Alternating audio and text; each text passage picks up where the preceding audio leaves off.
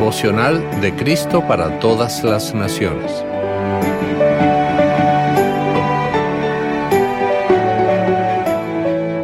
(24 de noviembre).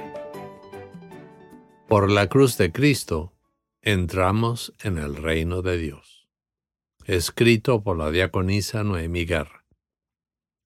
El texto para hoy lo encontramos en Mateo capítulo 25, versículos 31 al 34, 40, 41, 45 y 46, donde dice: Cuando el Hijo del Hombre venga en su gloria, y todos los santos ángeles con él, se sentará en su trono de gloria y todas las naciones serán reunidas ante él. Entonces él apartará a los unos de los otros como aparta el pastor a las ovejas de los cabritos.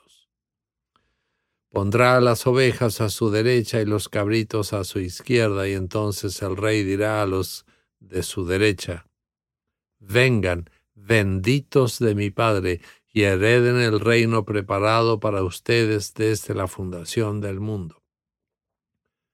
De cierto les digo que todo lo que hicieron por uno de mis hermanos más pequeños, por mí lo hicieron.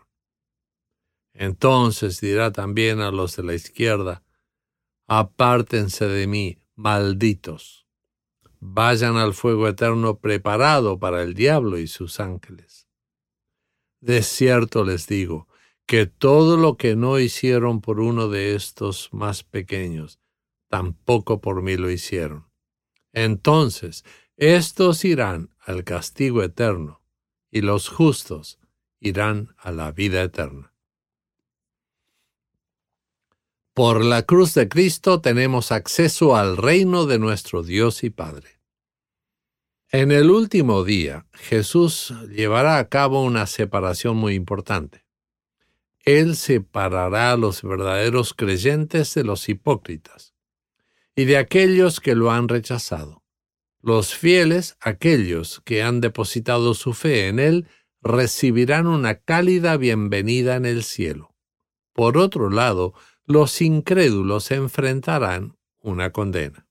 Es increíble cómo la cruz de Cristo ha abierto las puertas del reino celestial para todos aquellos que creen. Qué bendición es formar parte de este rebaño de Dios y anticipar con entusiasmo nuestro encuentro final con Él, sin merecerlo.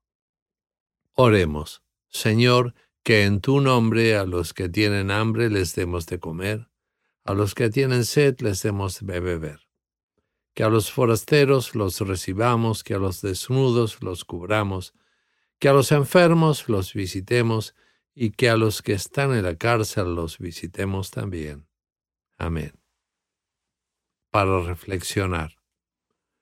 ¿Cómo te sientes al recordar que tu boleto al cielo ya fue comprado por Cristo? ¿Con quién puedes compartir hoy el regalo de la salvación por gracia?